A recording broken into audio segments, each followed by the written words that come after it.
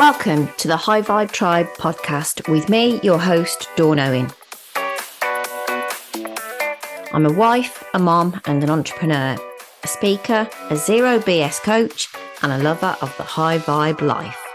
I help business leaders like you create huge breakthroughs in their life and business so that you can achieve the freedom and impact you want and deserve.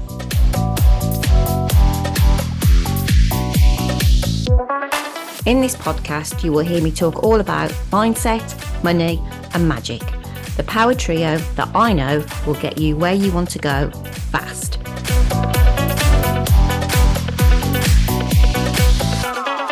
This is the High Vibe Tribe podcast.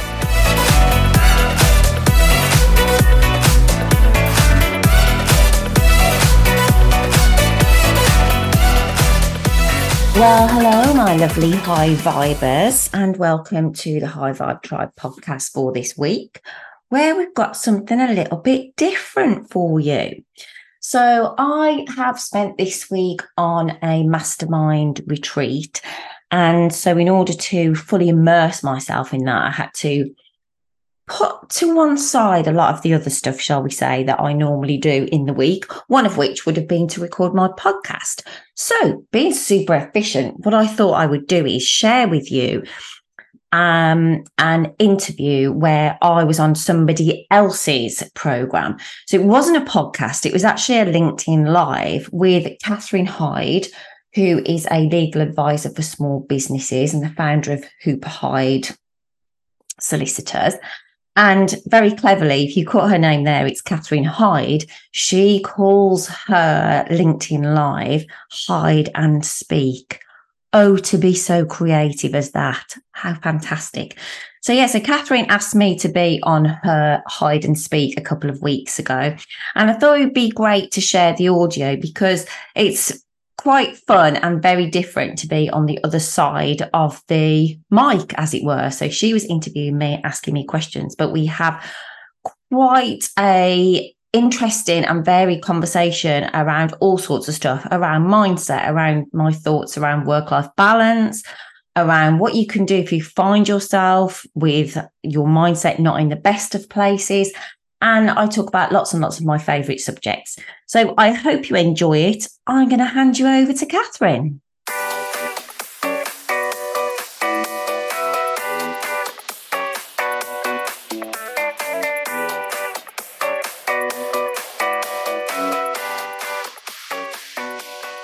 And we're live. How exciting. Dawn, thank you for joining me on this fabulous Tuesday morning. Although I don't know about you, it's pretty overcast where I am, which is... It's the same here. It's like, who's turned the lights out all of a sudden? I think it actually rained this morning. I want the sunshine to come back, although my husband hates the heat. Anything over about 20 and he's grumpy. I love it, although only if I can lie in it. So, yeah, no, that's fair. Depends how hot it is, doesn't it? It's like early 20s, it's quite comfortable. Yeah. Kind of getting up into the mid 20s, you're like, no, do you know what? I need to just lie on a sunbed with a cocktail in my hand next to a swimming pool. Yeah. Right. Anyway, Dawn, thank you for joining me today. Obviously, I am the host of Hide and Speak, and I speak to business owners, people who are running their own businesses, who have been doing it for a while, and just to talk about the kind of the highs, the lows, everything in between, how it's been going, what you've learnt, all that sort of thing. So, Dawn, would you be so kind as to introduce yourself and tell us who you are and what you do, and then we'll get chatting. Yeah. So I'm Dawn Owen. I'm a zero BS, high vibe AF, lots of letters in there, coach. And so I do business coaching, but as I'm sure we'll talk about later, I don't think of myself as a typical business coach. So I do strategy, but I also do the mindset work, because when you hit a ceiling, I find that you can have all the business strategy that you like. You won't breach the ceiling until you sort out what's going on in here. So yeah. It's so true. Let's just touch on that for a minute, because that is definitely something that I have had to really face in the last 2 years, is realizing my own kind of, first of all, internal monologue that can be quite negative, and also stepping out of your comfort zone and just like, it's really hard. I think when you start out in business, you think you've just kind of got it all together, and you're like, not necessarily that you know everything, but that, okay, well, you've got the self-confidence to start, so you must have the self-confidence to carry on.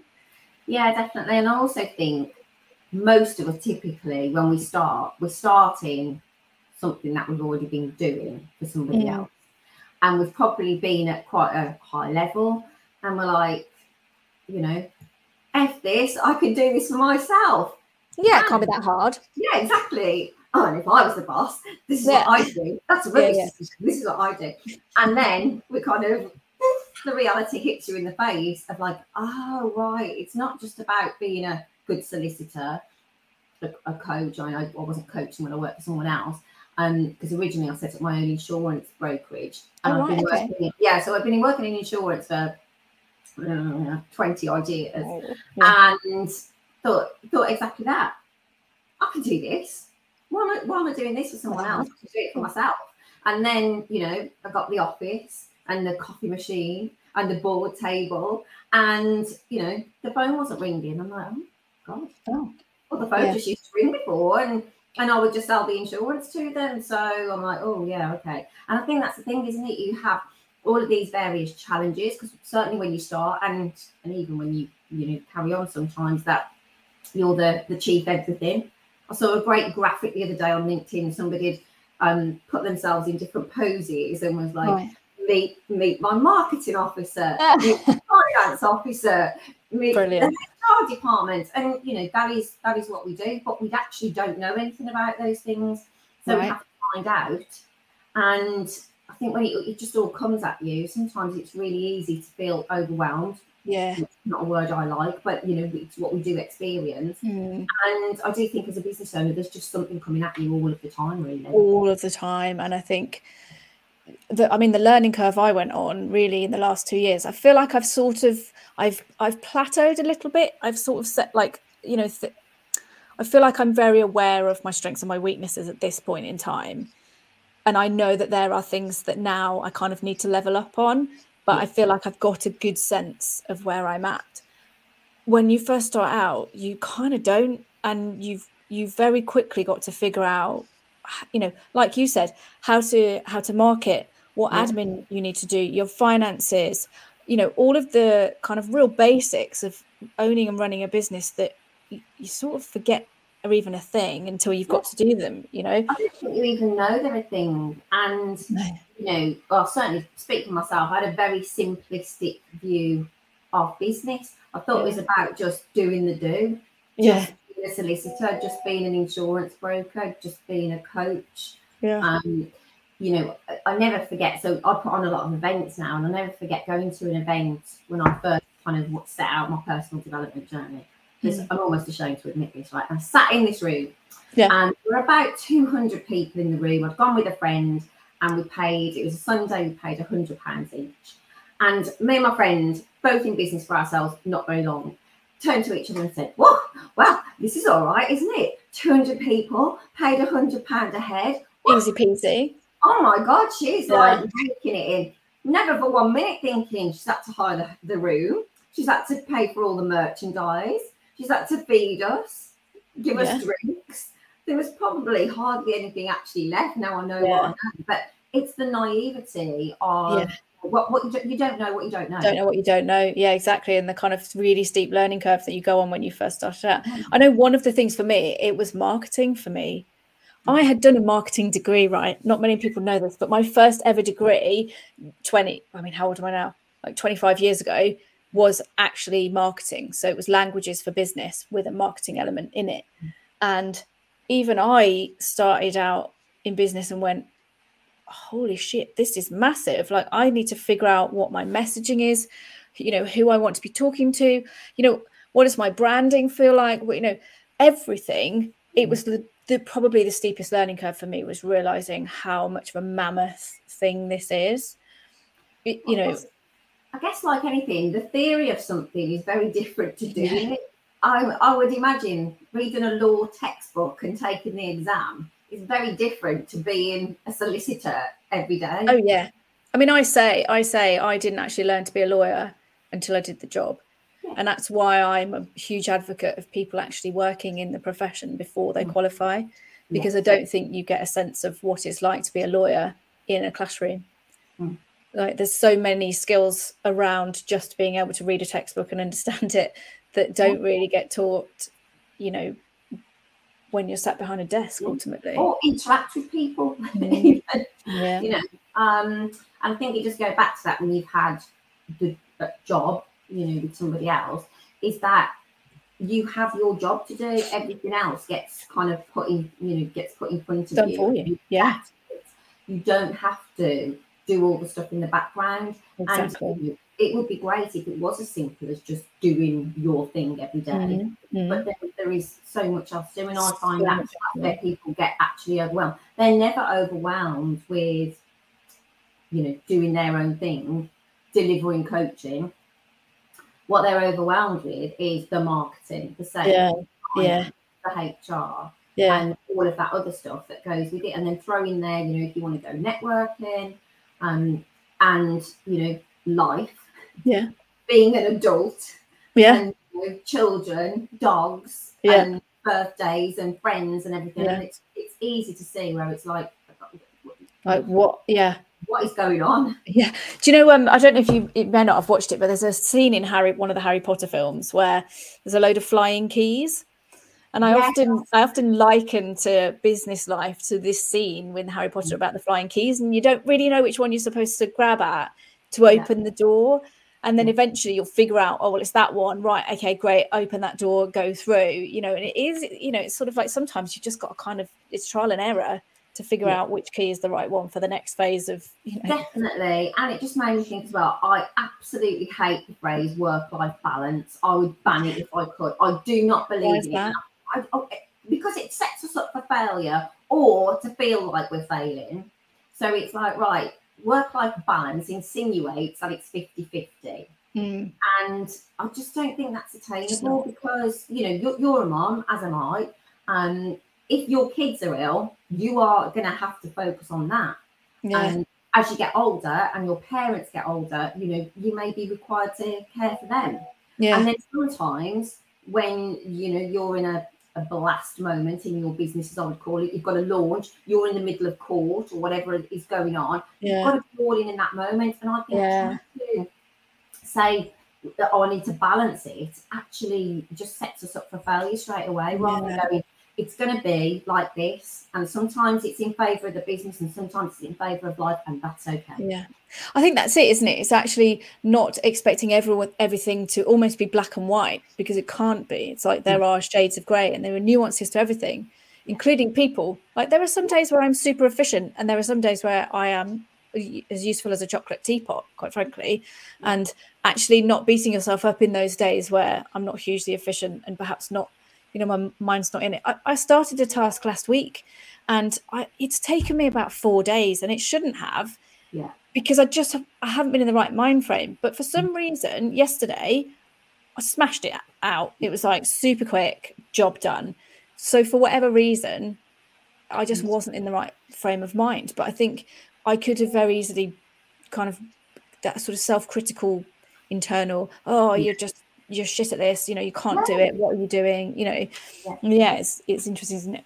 So just take me back, because I was just going to say, that's the thing with mindset, isn't it? I always like the health and fitness because everyone gets it. It's why one day I can eat one Jaffa cake and another day I can eat the whole box. 12 box, by the way. 12, and I could easily demolish all 12. It depends what's going on up here. I mean, I don't know that I've ever just eaten one Jaffa cake. I don't think I have. No, it's at least 2 or 3. It's at least 2 or 3. Some weirdo out there will have eaten one Jaffa cake, and I mean, that's just wrong. I mean, I just don't know what's wrong with people, because that's just wrong. Anyway, take me back, because obviously you haven't always been a coach. You did touch on the fact that you were an insurance broker. So just talk me through the journey. So where you started to how you've ended up doing what you're doing, because I think it'd be really interesting to know about that. So originally, when I was at school, I was one of those weirdos. I loved school. I really, really loved it. So I was like, I really love this. I'm just going to stay on and do more. We had a sixth form at our school. So like, I'm going to stay on to sixth form. So I started sixth form. And in the first half of the term, in the first year, everyone that was there was like, I'm going to this college, I'm going to this uni, this is what I want to do. And I'm like, I knew that I didn't want to go to uni. It just held no interest for me at all. And at the time, I still wanted to be a dancer. And so I decided at the half term of the first year, I was just going to jack it all in. Right. And I went and got a job in a health food shop, part-time. And then I also had a job dancing. Now, I must point out here that in those days, when I say dancing, I mean dancing. Dancing. Dancing. Not dancing. Yeah. And then I just presented my mum and dad with the fait accompli of like, I've left, I'm leaving, I've got this job, and I'm doing my dancing. And, you know, lucky for me, they were super supportive. So that's what I did for a few years. I worked part-time in a health food shop, which was great. And then I did kind of dancing around the country at, you know, like with shows and things like that. So if anyone's old enough to remember things like Summertime Special and that kind of thing, you know, that was the kind of dancing that I did, and I absolutely loved it. Yeah. And then I realised there is no money in dance. And I was getting a bit older, wanted to buy my own house and that kind of stuff. So my dad, at the time, was in accident repairs. So we had lots of links into insurance. That's how I started in insurance. I fell into it. I fell into it. I started as, here's another blast from the past, a VDU operator. If anyone, oh my goodness, really giving away my age. Wow. Some people won't even know what that is. So it's a visual display unit, i.e. your screen basically for your computer. But that's what we were called, and it was just like data entry really. Yeah. And then quickly I realised, oh gosh, I love this world of work. I'd love to make a career out of this. So I actually started doing insurance underwriting. That was for a company, and then I moved to a brokerage where I stayed for ages. And I did love it, but then I had that moment, like I said at the beginning, of like, why am I doing this? You know, I probably very egotistically thought my boss is an idiot. Yeah, I can do this better. I can totally do this better, and just watch me while I go and do it. Yeah. And I did, and I actually left, and I left with a colleague, and we set up on our own a commercial insurance brokerage.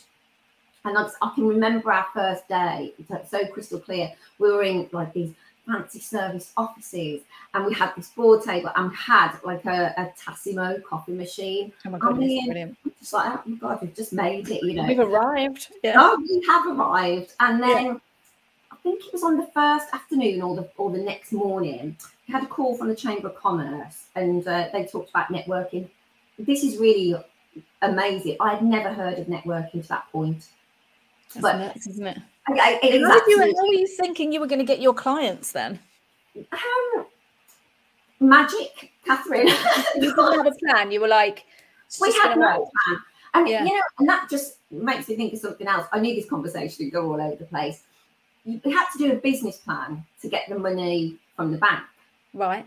Because when you start in insurance, you have to go through, you know, all the criteria with what was then the ombudsman and stuff like that.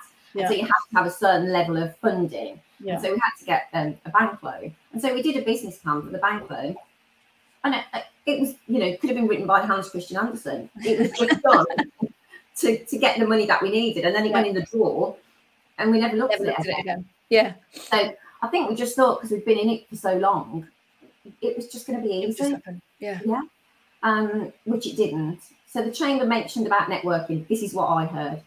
Come along to a breakfast. There'll be loads of people there in business. They all need insurance, and you're going to clean up. That's not what they said, but that's what I heard. Right, okay. So we went along to the breakfast. We sat together, and we talked to each other. And then we went home, back to the office. And even though that's what we've done, so we haven't even spoken to anyone, we both said, oh my God, this is amazing. This is going to change my business. This time, dear Rodney, you know, we're going to be running this huge empire. And I threw myself into networking. He didn't. I was the one that was going to go into the networking, and I was that person. I was here, there, and everywhere. And if anyone out there recognises me from those days, I apologise, because I was that person who vomited their stuff over you. Oh, you're in business. Oh, then you must need insurance. I do insurance. Hey, here, brilliant. Have my business card. I went through business cards. You know, our printer must have been like that. Yeah, she's just. But did it work? So it did start to work, but that was only because I stumbled across someone who did training on how to network properly. Okay. And I did that, and I was like, oh, shit, I've been doing this all wrong. I just wanted to tear the book up and start again. And I learned it was all about relationships and going deeper with those instead of wider, not going, let's see how many people I can get. But going, okay, let me forge a relationship and let me learn more about you. And it's that know, like, and trust now that I know. But at the time, you know, I just thought, oh my God, it's going to be amazing. So that was actually what led me to come out of insurance, because through the networking, I discovered the whole world of personal development and coaching. You know, for me at that point, probably for a lot of people, to be honest, coaching was, you know, something that the Americans did. Yeah. We went for therapy, baby. Oh, I don't need that. No. So I split with my business partner very amicably. And he just took on the insurance brokerage, and I went into actually teaching other people how to network. Right. That was my first business. So it was like Dawn Owen coaching / training. Right. But it was coaching and training in a specific thing of how to network. Right. And I absolutely loved that. Yeah. Because I could show people, right, okay, stop going around and vomiting your stuff over everyone. You know, this is all about buy my stuff. Please buy my stuff. And that's the thing, isn't it? And I really learned a lot from that. And by then I was starting to embrace the world of personal development quite deeply. Equally at a similar sort of time, I'd lost my mom to breast cancer, which set me off on a big depression, I now realise. But at that time, I was the person who, you know, put the mask on, as I would describe it, and just pretending nothing was happening. And I was fortunate enough to have some coaching, and that's where my kind of in-depth and switch to coaching came from. So I always say I was a coach before it was like cool to be a coach. Before anyone knew what coaching was, I was a coach. And I've just continued to build on that and coached in different areas. So I kind of ended up, you know, where I am now. By a little segue of a few years in the family business, because my dad had a heart attack, which he survived, but he had to have some time off. So he's like, can you come and look after the business for, like, you know, 6 weeks? I'm like, yeah. Like 3 years later, I was still there. Yeah. And then we sold that business and I came back to coaching. Right. So yeah, there's a lot of like. There is, isn't there? So what's kind of like your sweet spot now in terms of who you like coaching? Like, where's the sort really of like... women, service-based, normally over 40, and then normally I've been in business for a few years, probably previously in corporate, and never really got to earn that money that they were earning in their great job in corporate. They're really, really good at what they do, but they have those wobbles that we talked about at the beginning of, like, you know, that looking around. Look at Catherine. Catherine's doing amazing. Why can't I do like that? You know? I love social media, but it can also be the biggest downer, because we are, and we're all the same. You know, we're presenting that good side of our life. And I do try to be mindful of the fact, and, you know, post things that say, look, it isn't always like this. Kids, dogs, business, it's just going to come at you. My personal belief is I don't think any of us have a finished article. No. Or in the motor trade, we used to have this whip at the end of the month, work in progress. And I think we're all whip as far as I'm concerned. Absolutely. Because there'll always be, you know, and that when you're talking mindset, there's always going to be a ceiling that's going to hit, and you're going to have to, like, work through that. And so that's kind of, and that's the bit that I love, because I see people who, particularly women, who will think, I'm just going to give it all up. And I can't do this. It's too hard. What? We're unemployable. No. This is the thing. It's like I have definitely had those periods of time, right, in the last 2 years where it's been like, this is too hard. I can't do it. I don't know what I'm doing. I don't know why I think I could possibly make this work. But then I go, wait, hang on a second. I also don't want to get a job. So you need to choose. Are you going to get through this painful period of time, you know, or are you going to go back to being employed when actually you probably are a bit unemployable. You'd make a terrible employee now. Like, I would make a terrible employee. I'd find it so hard. And it's not that I would find it hard to be around other people. Actually, I get a lot of joy from being around people. It would be that if there was, it's not having the autonomy over my time and decision making. Like, as it currently stands, I can decide whatever I want to. I can do what I want. And if tomorrow I'm not having a very efficient day, that's fine. If I had to go back to being employed, someone else gets to tell me what I'm doing during my day. No, thanks. I couldn't think of anything worse. Oh, no, definitely not. Definitely not. It's like, you know, we talked about it, the weather and being so beautiful. And if you just decide, actually, I'm just going to put my bikini on and get outside, guys as well, then you just that's what floats your boat. outside. Yeah, no, exactly. No, I think, and it's not for everybody. This is the thing that I always say: owning a business, running a business, or being self-employed is not for everybody, because one of the biggest learning curves as well, it has been learning to be resilient, not kind of taking the knockbacks personally, and accepting that there are going to be knockbacks, and there are going to be things that you've made bad decisions over, and there are going to be things that feel like you're pushing water uphill. But the sort of the wins typically and have to outweigh those negative periods in time. And I think I've just got so much joy from having built something, right? And being able to look back and say, yeah, actually every single step that has been taken has been because I got to choose, and the business is where it is because I got to choose, because I made those decisions, because I'm carving something out that, you know, I'm creating the law firm and the space that I think I needed. Yes. So just kind of rewinding a little bit, obviously my mum died, it'll be 8 years ago this year, and my dad 3 years ago this year. And it just completely changed my whole perspective. My mum dying completely changed my whole perspective on life, on career, like everything that I thought I believed in. I was like, I don't actually really care about those things anymore. Like, why are you all so stressed about your billing targets and hitting 6 hours of chargeable time? Like, my mom just died. I don't understand why you care so much. It was so weird. It was like I was completely disconnected from everybody for about 12 months, because I was like, I don't understand what you're all doing. It's just bizarre. But I think what that did do is then make me go, right, what space do I actually need now in order to continue along this career path? And so for me, this space that I'm creating is a space so that people can be human beings, and they can have families and dogs and responsibilities outside the 9 to 5. That means that ultimately they still get that joy and fulfillment from the work that they're doing, but it's not the be all and end all. Because I think we're such a society of making work the be all and end all. And I was like, that's not what life is about. Like, it's just not.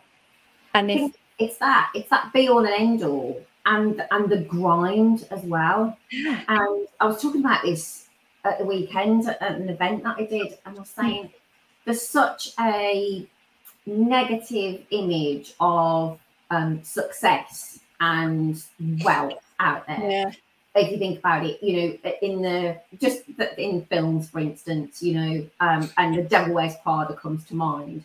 You know, the boss is always the bitch. Yeah. Or if it's a man, they're just horrible. Yeah. And so it gives this skewed view, I think, of what success is and what being wealthy means. Yeah. And sometimes we can block ourselves because we've got that image in our head. And we feel it has to be hard work. We've got to be in the office at 6 a.m. and we've got to stay until everyone else has gone home. And we've got to take those billable hours and we've got to do this. And for me, it's like, no, you can achieve everything that you want with grace and ease are the two words I use. It doesn't have to feel like, in my opinion, shouldn't feel like a grind. Right.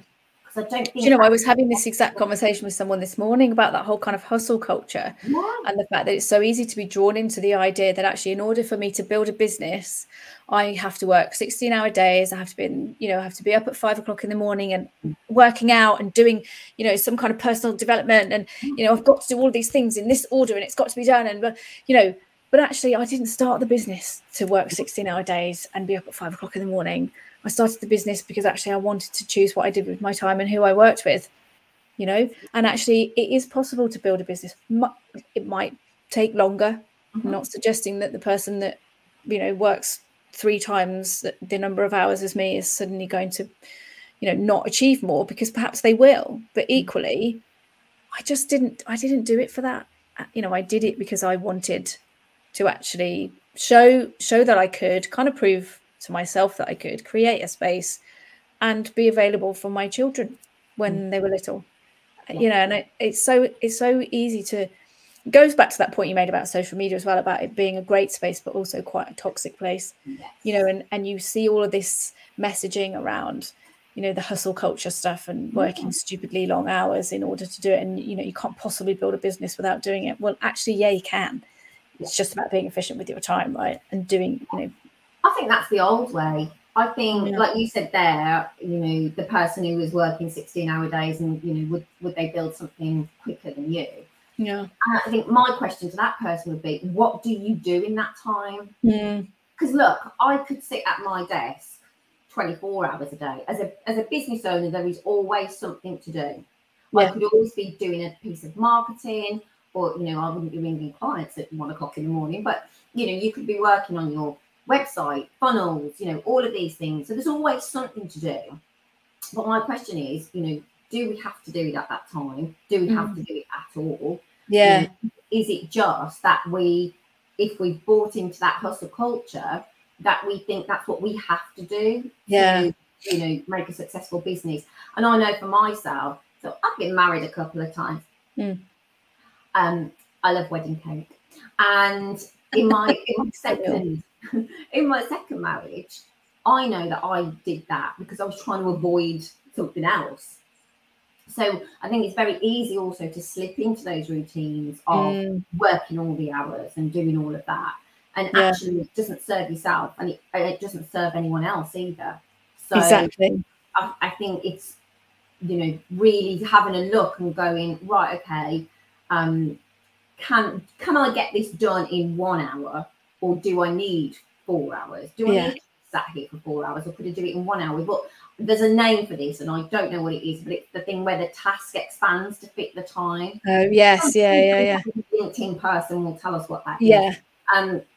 And that's absolutely true. So if you give yourself, you were talking about a task earlier, and you said, I started it last week.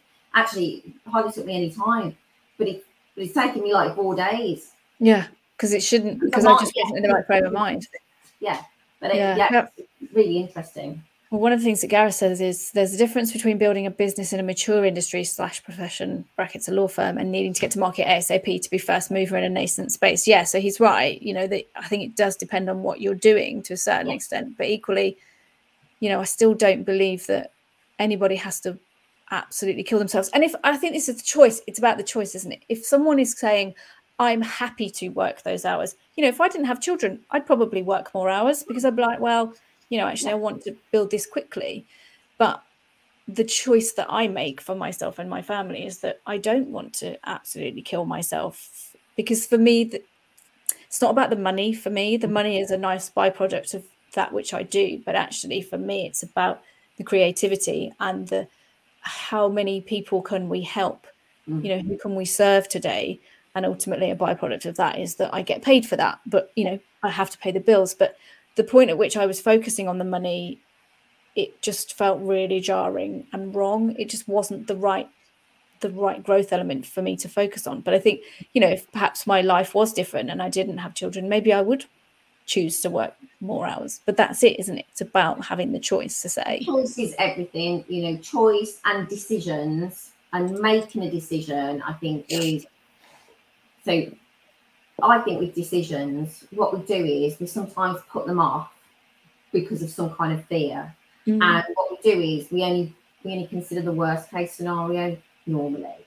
Yeah. So we go, okay, well, let's look at leaving your job. So I'm going to leave this job that's, relatively well paid maybe.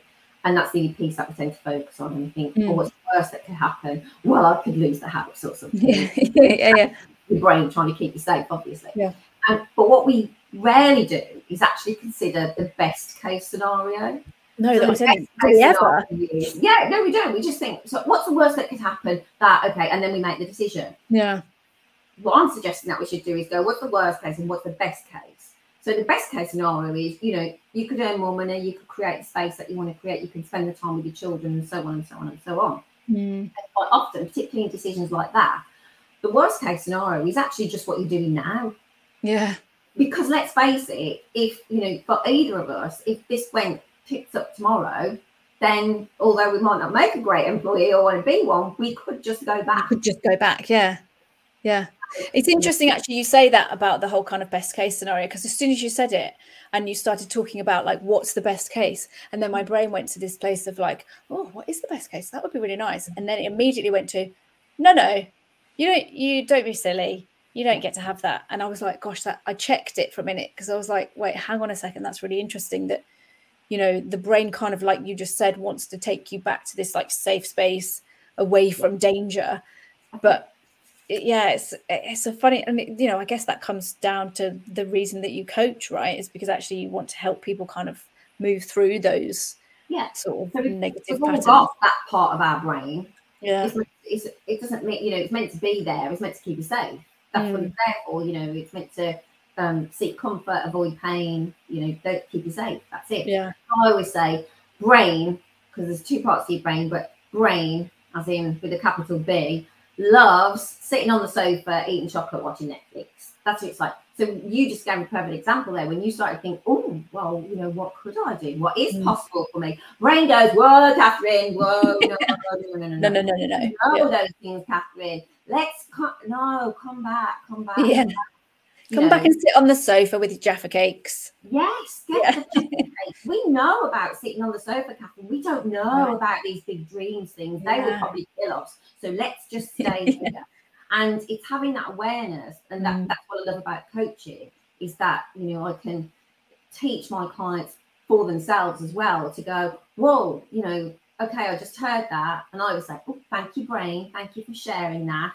And I'm going to override it with these other thoughts. Because in the other thought, that's where lives the stuff. And, that's why people say everything you want outside your comfort zone and stuff like that. Because brain is always trying to pull you back in. And if you're not aware of that, you'll just think that is the way it is. Yeah. And actually having that other dialogue. And I guess to a certain extent, could you then fall into the trap of thinking that maybe the sort of tendency to bring you back to a safe space actually is your instinct, but it's not. You kind of have to learn to figure out which it is, and actually, can you then move through it because actually that's the right thing, or is it your instinct telling you to stay away from something that is actually not safe? I think it's really nuanced, isn't it, between sort of understanding that. And it's different for everyone. And just considering the fact that, all right, you've gone for worst case scenario. Here's where balance does exist. If there's a worst case scenario, of course, there's a best case scenario. So we don't go to it. We just go for the worst case scenario, like you say. And then what happens is, because you don't do anything, so you don't take the action, and then your results just become the evidence for the thought of, right, I couldn't have done it. I couldn't have done it, look, because I've not done it. And I proved it, And I proved it. And so that just then perpetuates. Whereas if you stop, I immediately want to start singing and collaborate and listen. And through the other side of your brain, then you can be like, okay, so that's what this side of brain is saying. He wants to keep you safe. And what about this other side? And then if you take just a little step forward on that, so let's just say it's like, oh well, maybe I could learn how to be a coach.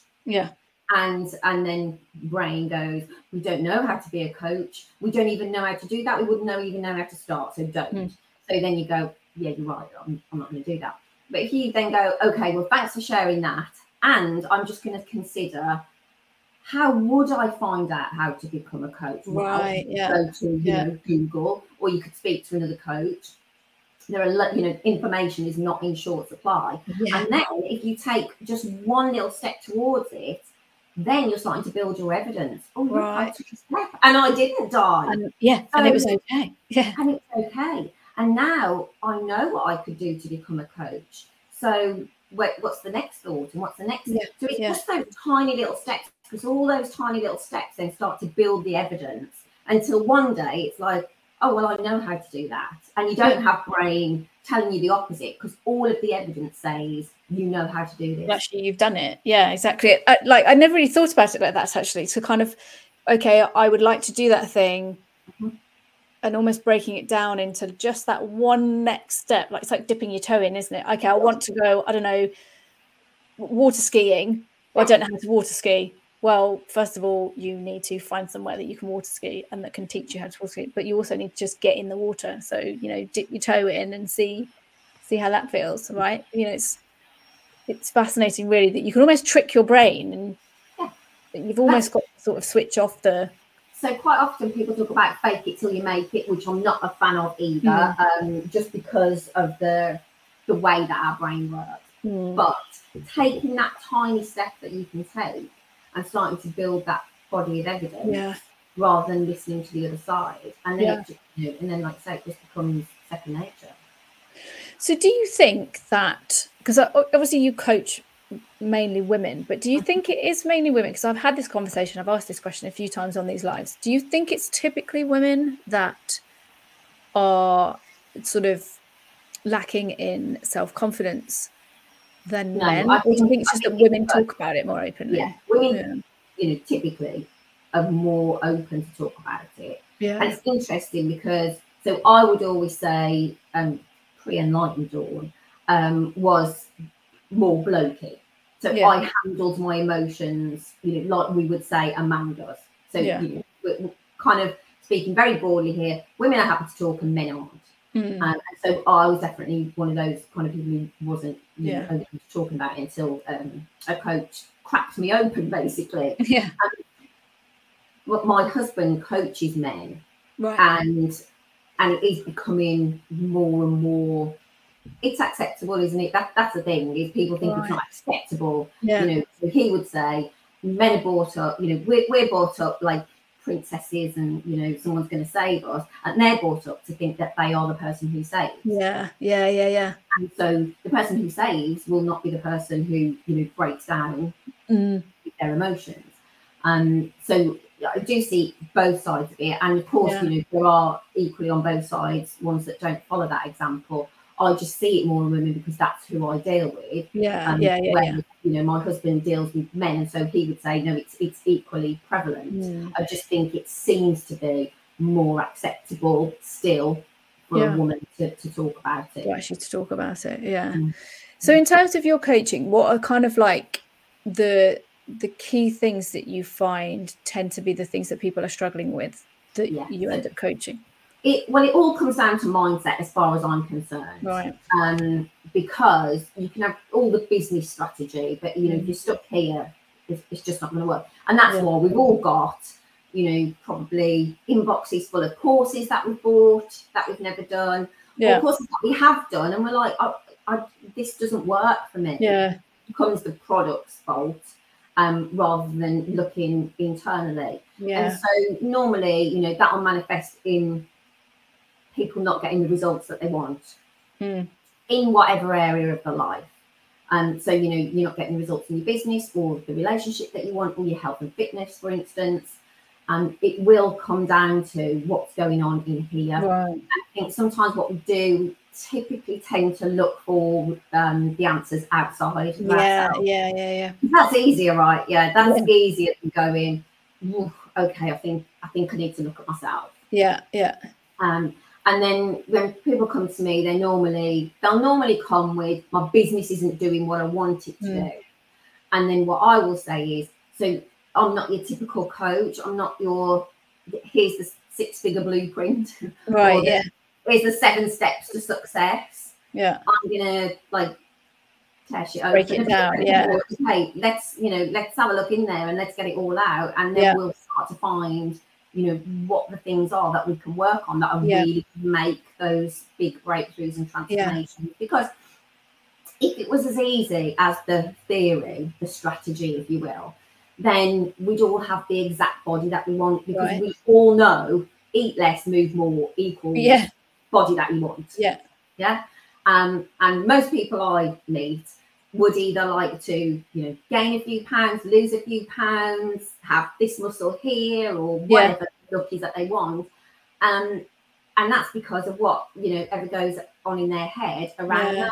So it's just the same with everything else. Yeah. So just the strategy alone for me just won't get you there. Equally, meditating, affirmating, and journaling every morning, and that on its own will not get you there either. So it's about kind of mashing it up and going, okay, let's crack it all open. Let's see what you need, and then let's start to put together something for you that's going to work for you. So there's business strategy there if we need it, and normally first is the mind. That must feel quite exposing, actually, for some people. Like they have to, I would assume, be in the right frame of mind, ready to kind of break all that open and actually kind of, because the idea, I guess, somebody coming into my business and going, well, actually, I think I'd probably do something differently. I mean, I don't feel like I need that now, but at some point in time, I might be like, actually, I want someone to kind of help me figure out if there are better ways of doing this stuff.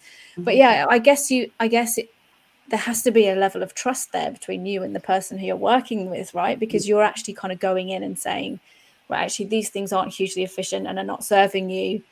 And we need to figure out a better way for you to move forward. That's quite a big responsibility, actually. It's huge. And, my part in that would be, so I wouldn't be the person that's coming in and going, this is not efficient, this is a better way to do it. I'd be talking to you, Catherine, and going, okay, let's look at that.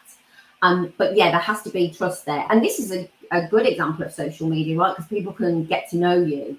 And I like to think I, put my personality over on social media rather than just being a generic coach. I think I said this in the beginning, I call myself the zero BS high vibe AF coach. Love and it. so I'm not for everyone, because I'm not the, here's a tissue, there, let me dry eyes for you and make you a cup of tea. I'm like, okay.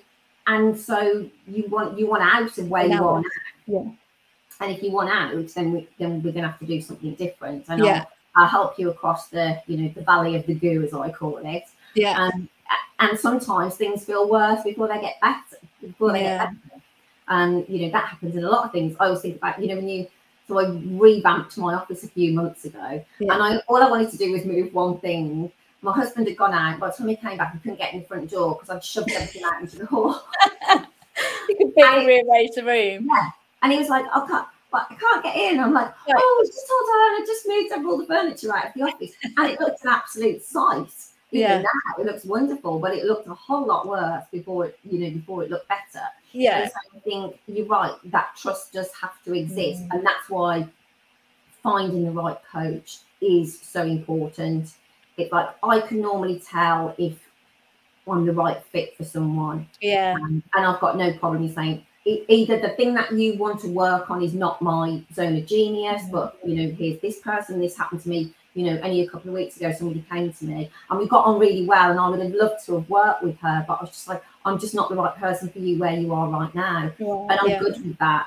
And I think also that comes with maturity in your business as well, because look, in the beginning, when you've got to pay the bills, you're just like, I'll take anyone. Holy shit. And I did it right at the beginning. I literally, every single thing that came through the door that I had the expertise to do, regardless of the value of it, I was like, I'll do it. But I quite quickly, probably within 6 months or so, realized that actually I wasn't really helping either me or them opening a file for a couple of £100, because the amount of time and mental capacity that it required was then taking me away from other work. And there was this almost a bit of a sense of resentment that I was having to do this work. Obviously my choice to have done it, but having to do this work for not a huge amount of money, deploying my expertise and when I could have been helping someone else, you know. And I think it is easy to sort of get into that almost panic place of, well, if I say no to this, what if no other work comes through the door? Well, because we've gone straight to worst case scenario. Yeah, so true. If I say no to this, so I'm going a bit in the woo now because I'm quite into energetics and stuff. So it's like, okay, Right. well, if I say no to this, then I'm actually creating a space for something better. Right. You know, exactly. Because, but it just shows we always go to that worst case scenario. Yeah. You know, which is where the brain will take us all Yeah. the time. So learning how to counteract that worst case scenario with best case, it can just be huge. And you're right, you know, we've all started out and got to pay the bills. And I think as time goes on, I love that you said that. And when you said there about, you know, that almost becomes that resentment. And I find that as well. I was talking to someone the other day and she said, I find I'm counting down the time. Right, today I've got 6 clients and I'm kind of ticking them off because I'm just not enjoying it. Not enjoying it. You need to raise your prices. You know, a lot of the time that is it. And with people, if I raise my price, no one will come. Yeah. And the right people will come. Yeah. You know, there are hundreds of thousands of coaches, I'm sure. Likewise with solicitors. Yeah. And you know, I'm not the cheapest. I'm far from the cheapest. And I also know I'm not the most expensive. But I'm constantly changing my prices because my learning is getting better. So it doesn't make sense to charge what I was charging 12 years ago because I've got so many more tools in my more experience. Yeah, you're more experienced. Exactly. So to keep putting up the prices. And I talk about pricing. You said earlier about the money is a separate thing. It's about, I think what you described, it's about the value that you create. Yeah. And that's what I say to people. That's it. When people come to me and say, I want to earn 5k a month or whatever, I'm like, okay, and let's put that to one side. What value can you create that someone will pay you £5,000 for? Because then money becomes secondary. And it's like, what value can I create? Yeah. Who are you serving? Money is just what you get for it. Yeah. And, you know, and I get it, like money isn't everything. But I think it's I was going to say old woman, I mean some woman in history who said, you know, it's not everything, but it's right up there with fresh air. Because it's how we run our lives. Yeah, exactly. It's how we buy shoes. You know? Yeah, exactly. And Jaffa cakes. And Jaffa cakes. But yeah, no, I think it is. It's. I just know that for me, like it's a measure. Money is a measure, and it helps me see growth. Yeah. But when I was focusing on it as the sort of be all and end all in terms of my goals, it just was really jarring. I don't know, there was some kind of disconnect and it felt like everything was a massive chore. And then every month that I didn't hit my money target, I just would beat myself up about it. And as soon as I stepped away from that money target and went, actually, what I want to do is I want to help 4 new clients this month do this. I want to get this type of work. That's when there was just more of a sense of achievement for me than, and just going back to that whole sort of like, you know, charging low prices. I was talking to someone only today about the fact that at that point I realized I was opening files for stupid amounts of money. I made a decision and I went, actually, I'm not going to open a file for less than X amount. So if someone comes to me and needs my help, either I'm going to have to create something that means that I can serve like the kind of one-to-many concept, or I'm just going to say to them, look, it just doesn't make sense for me to do this work for you. I know that that's really disappointing and frustrating, but you know, you're better off going over to this person who I know will be cheaper than me, or, you know, you can probably get the answers from this website, or, you know, kind of directing them somewhere else, because they're more likely to then come back to you as well when actually there is a bigger thing for you to help them with. But it is hard to kind of step into that, like, I'm going to be bold. It's something to own as well, isn't it? And I think it goes back to, and I applaud you for saying that, because I know that there are people who go, oh, well, you know, why do you think you can charge that amount of money? Why can't you open a file for like £100 or whatever it is? And it goes back to that negative connotation of success and wealth. And just what popped into my head then, and oh my God, I've given away so many clues to my age today. But do you remember when, I'm trying to lump you in my box now as well. Do you remember when people used to talk about the supermodels and then we go, won't get out of bed for less than £10,000 a day? Yes. Yeah. That's what that sentence was. And that's hideous. Yeah. You know, there are people who can't afford to pay their bills and stuff like that. And these girls won't get out of bed for less than £10,000 a day. Yeah. But that is the value that they created. Yeah. With their gift, you know. Right. And of course there will always be people who are suffering and finding it a challenge, and that always happens no matter what. And if you have some kind of gift or some kind of talent that can translate into value for other people, then that's your right to go and use it, so that you can become a role model for other people. So that people can see that good people do become rich and successful. And then you can go and do other things and spend that money. This is what I always say to people when they say it's not about the money. I was go, but I bet there are things that you want to do for others that require money. So if you want to make huge donations to charity, you know, that is money. And so those are the drivers rather than I need to make this amount of money. I think that's it, isn't it? It's going, okay, even if you earn more than you believe you need to, you don't have to keep it all. Exactly. You can do something else with it. You know, it just so happens that you have, you know, made twice as much as you need. Well, you know, do something good with it. Go start a charity, go and make a donation to charity, you know, donate some of your time if you now find yourself a bit more time rich than you were before. You know, there's so many good things that you can do with that. It doesn't always have to be completely self-serving and you know, it's funny, isn't it? But it does come back to mindset, doesn't it? And the whole idea around whatever your thoughts are around money or success or being rich, that's where what will keep you in that mindset, and will also stop you from progressing on to the next level. Because if you've got the mindset that, you know, I don't know, £5,000 a month is the limit, then you won't break £5,000 a month. And if you do, you'll be like, brain will be like, well, that's a fluke. You'll never do that again. You know, don't do that again. We might die. Please don't do it again. And so something awful's going to happen. Exactly. Yeah, no, it's interesting. It does all come back to mindset, really, and whatever the thoughts are that you have around a particular thing. You know, our brain is our translator of the world. And so we just got all the sentences in our head that, you know, about ourselves, about the world around us, about what does money mean, what does success mean. Everything is just that's what's in our brain all day long. Well, it's based on your experiences, isn't it? So actually, to a certain extent, it's skewed on what on what you've experienced so far. And actually, sometimes you have to kind of break those negative kind of cycles of thinking in order to move through to the next phase. Because I don't think for one second that perhaps the person I am now is necessarily the person I'm going to be in 3 years' time. You know, if the business grows in the direction and to the extent that I want it to, I'm going to have to probably be a different person to the person that I am today. And if you'd have asked me 2 years ago, I mean, I'm a completely different person to the person I was 2 years ago.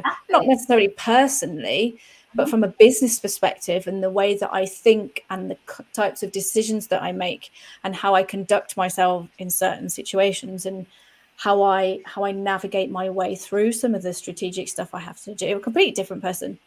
I'm just not the same person I was 2 years ago. And you can start, because again, it all comes down to thought, is that, you know, when someone comes to me and says, this is what I want, this is what I want my business to look like or my relationship or whatever it is. It's like, okay, well, what does that person think like? Yeah. You know, and start acting from that place now. Yeah. And it's how you can, you know, up your game before, because a lot of people wait until they get somewhere. When I get there, then I'm successful. When I get there, then I'm happy. Yeah. Well, you could do that now because you could start acting, thinking, you know, and feeling like that person now. So I would often say to my clients, you know, okay, so what does the person who's already achieved X, Y, Z? Yeah. You know, what do they look like? What do they do? How do they act? Yeah. You know, something that they're not doing. Let's just say, you know, someone wants to go networking and they're not. I'll be saying, well, you know, what does the what does this version of you in the future look like? Do they go networking? Yeah, they go networking and they make relationships and they deepen those relationships and they do that. Okay, so let's do that. Do that now. Then. Yeah, exactly. Because if you believe that person in the future, that's what they do. If you start doing it now, you're going to get there so much quicker. Yeah, exactly. And it's not, it's not kind of like faking it till you make it. It's actually just taking strategic steps towards being what you need to become, right? And it's like there are things that I have to do. I mean, I love and hate in-person networking. Once I'm there, I'm absolutely fine.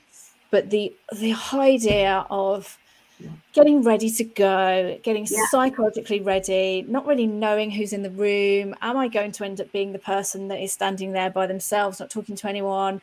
All of that sort of like worst case scenario stuff kicks up. And it's only once I walk in the room and I make eye contact with someone and I go and start to kind of converse that I then sort of settle into it. But you do sometimes have to just do those things that you're like, oh, I really don't want to do that. But actually, I've just got to suck it up and get on with it. Because you got to override it.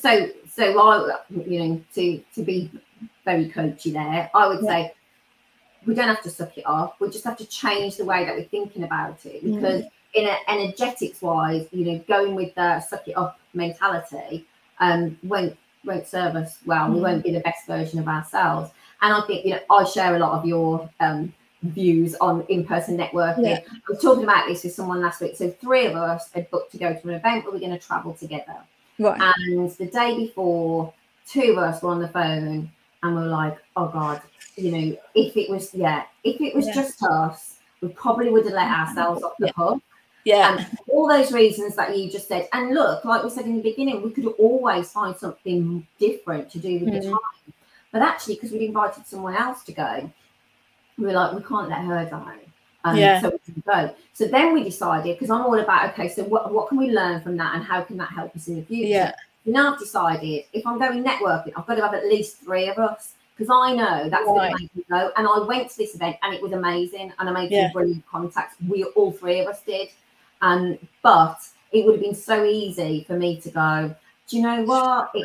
It's 5 hours out of the day. By the time I've travelled, I could easily do something else with that time and not go. So my top tip is get at least 3 of you, and then you won't let yourself. Yeah, no, I love that. I love that. Well, look, we've done an hour. I can't believe this hour has absolutely flown by. So I'm just going to ask you one final question, which is, if someone came to you and said, I'm really struggling with my mindset in my business, I just don't think I've got what it takes. Like, where should they start in terms of how to kind of navigate their way through those negative feelings? So what I was talking about is just at the weekends. And what I suggest to people is that you start listening into your own thoughts. So you get them all out of your head, basically.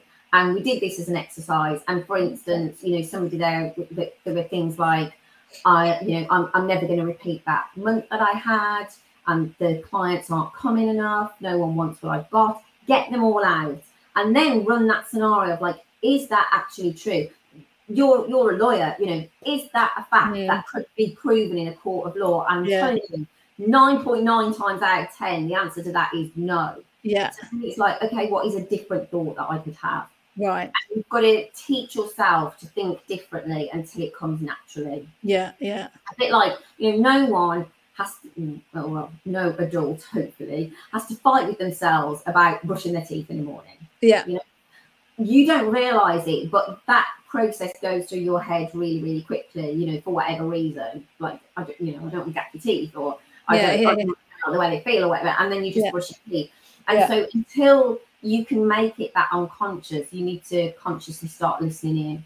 So if you write down all the thoughts in your head about your business right now, and then look at them and see, you won't have been aware of some of them, but when you see them, you've got to write them out or type them, whichever works for you. Yeah. You've got to get them out visibly to look at them and be able to, examine them in your hand and go, are these thoughts helping me right now? Are they actually real, or are they? The answer's going to be no most of the time. And it's like, okay, so what are some different thoughts that I can start thinking?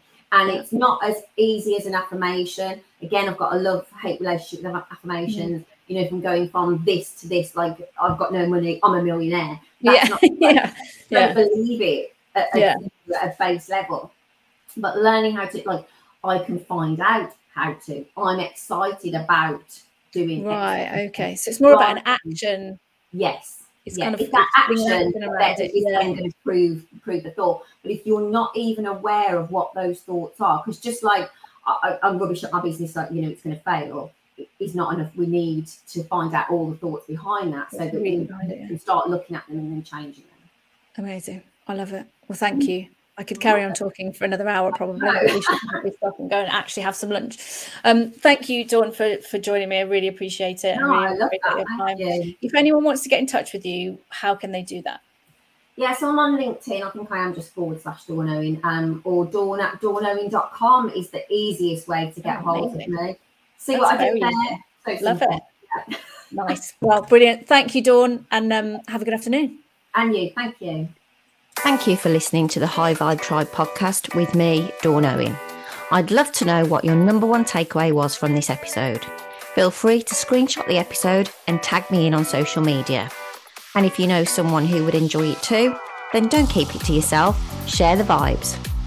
Don't forget to hit subscribe so you get notified as soon as the next episode drops. If you're not already a part of the High Vibe Tribe community over on Facebook, then come and join us there. The link is in the show notes. And I'll see you on the next episode. In the meantime, keep those vibes high.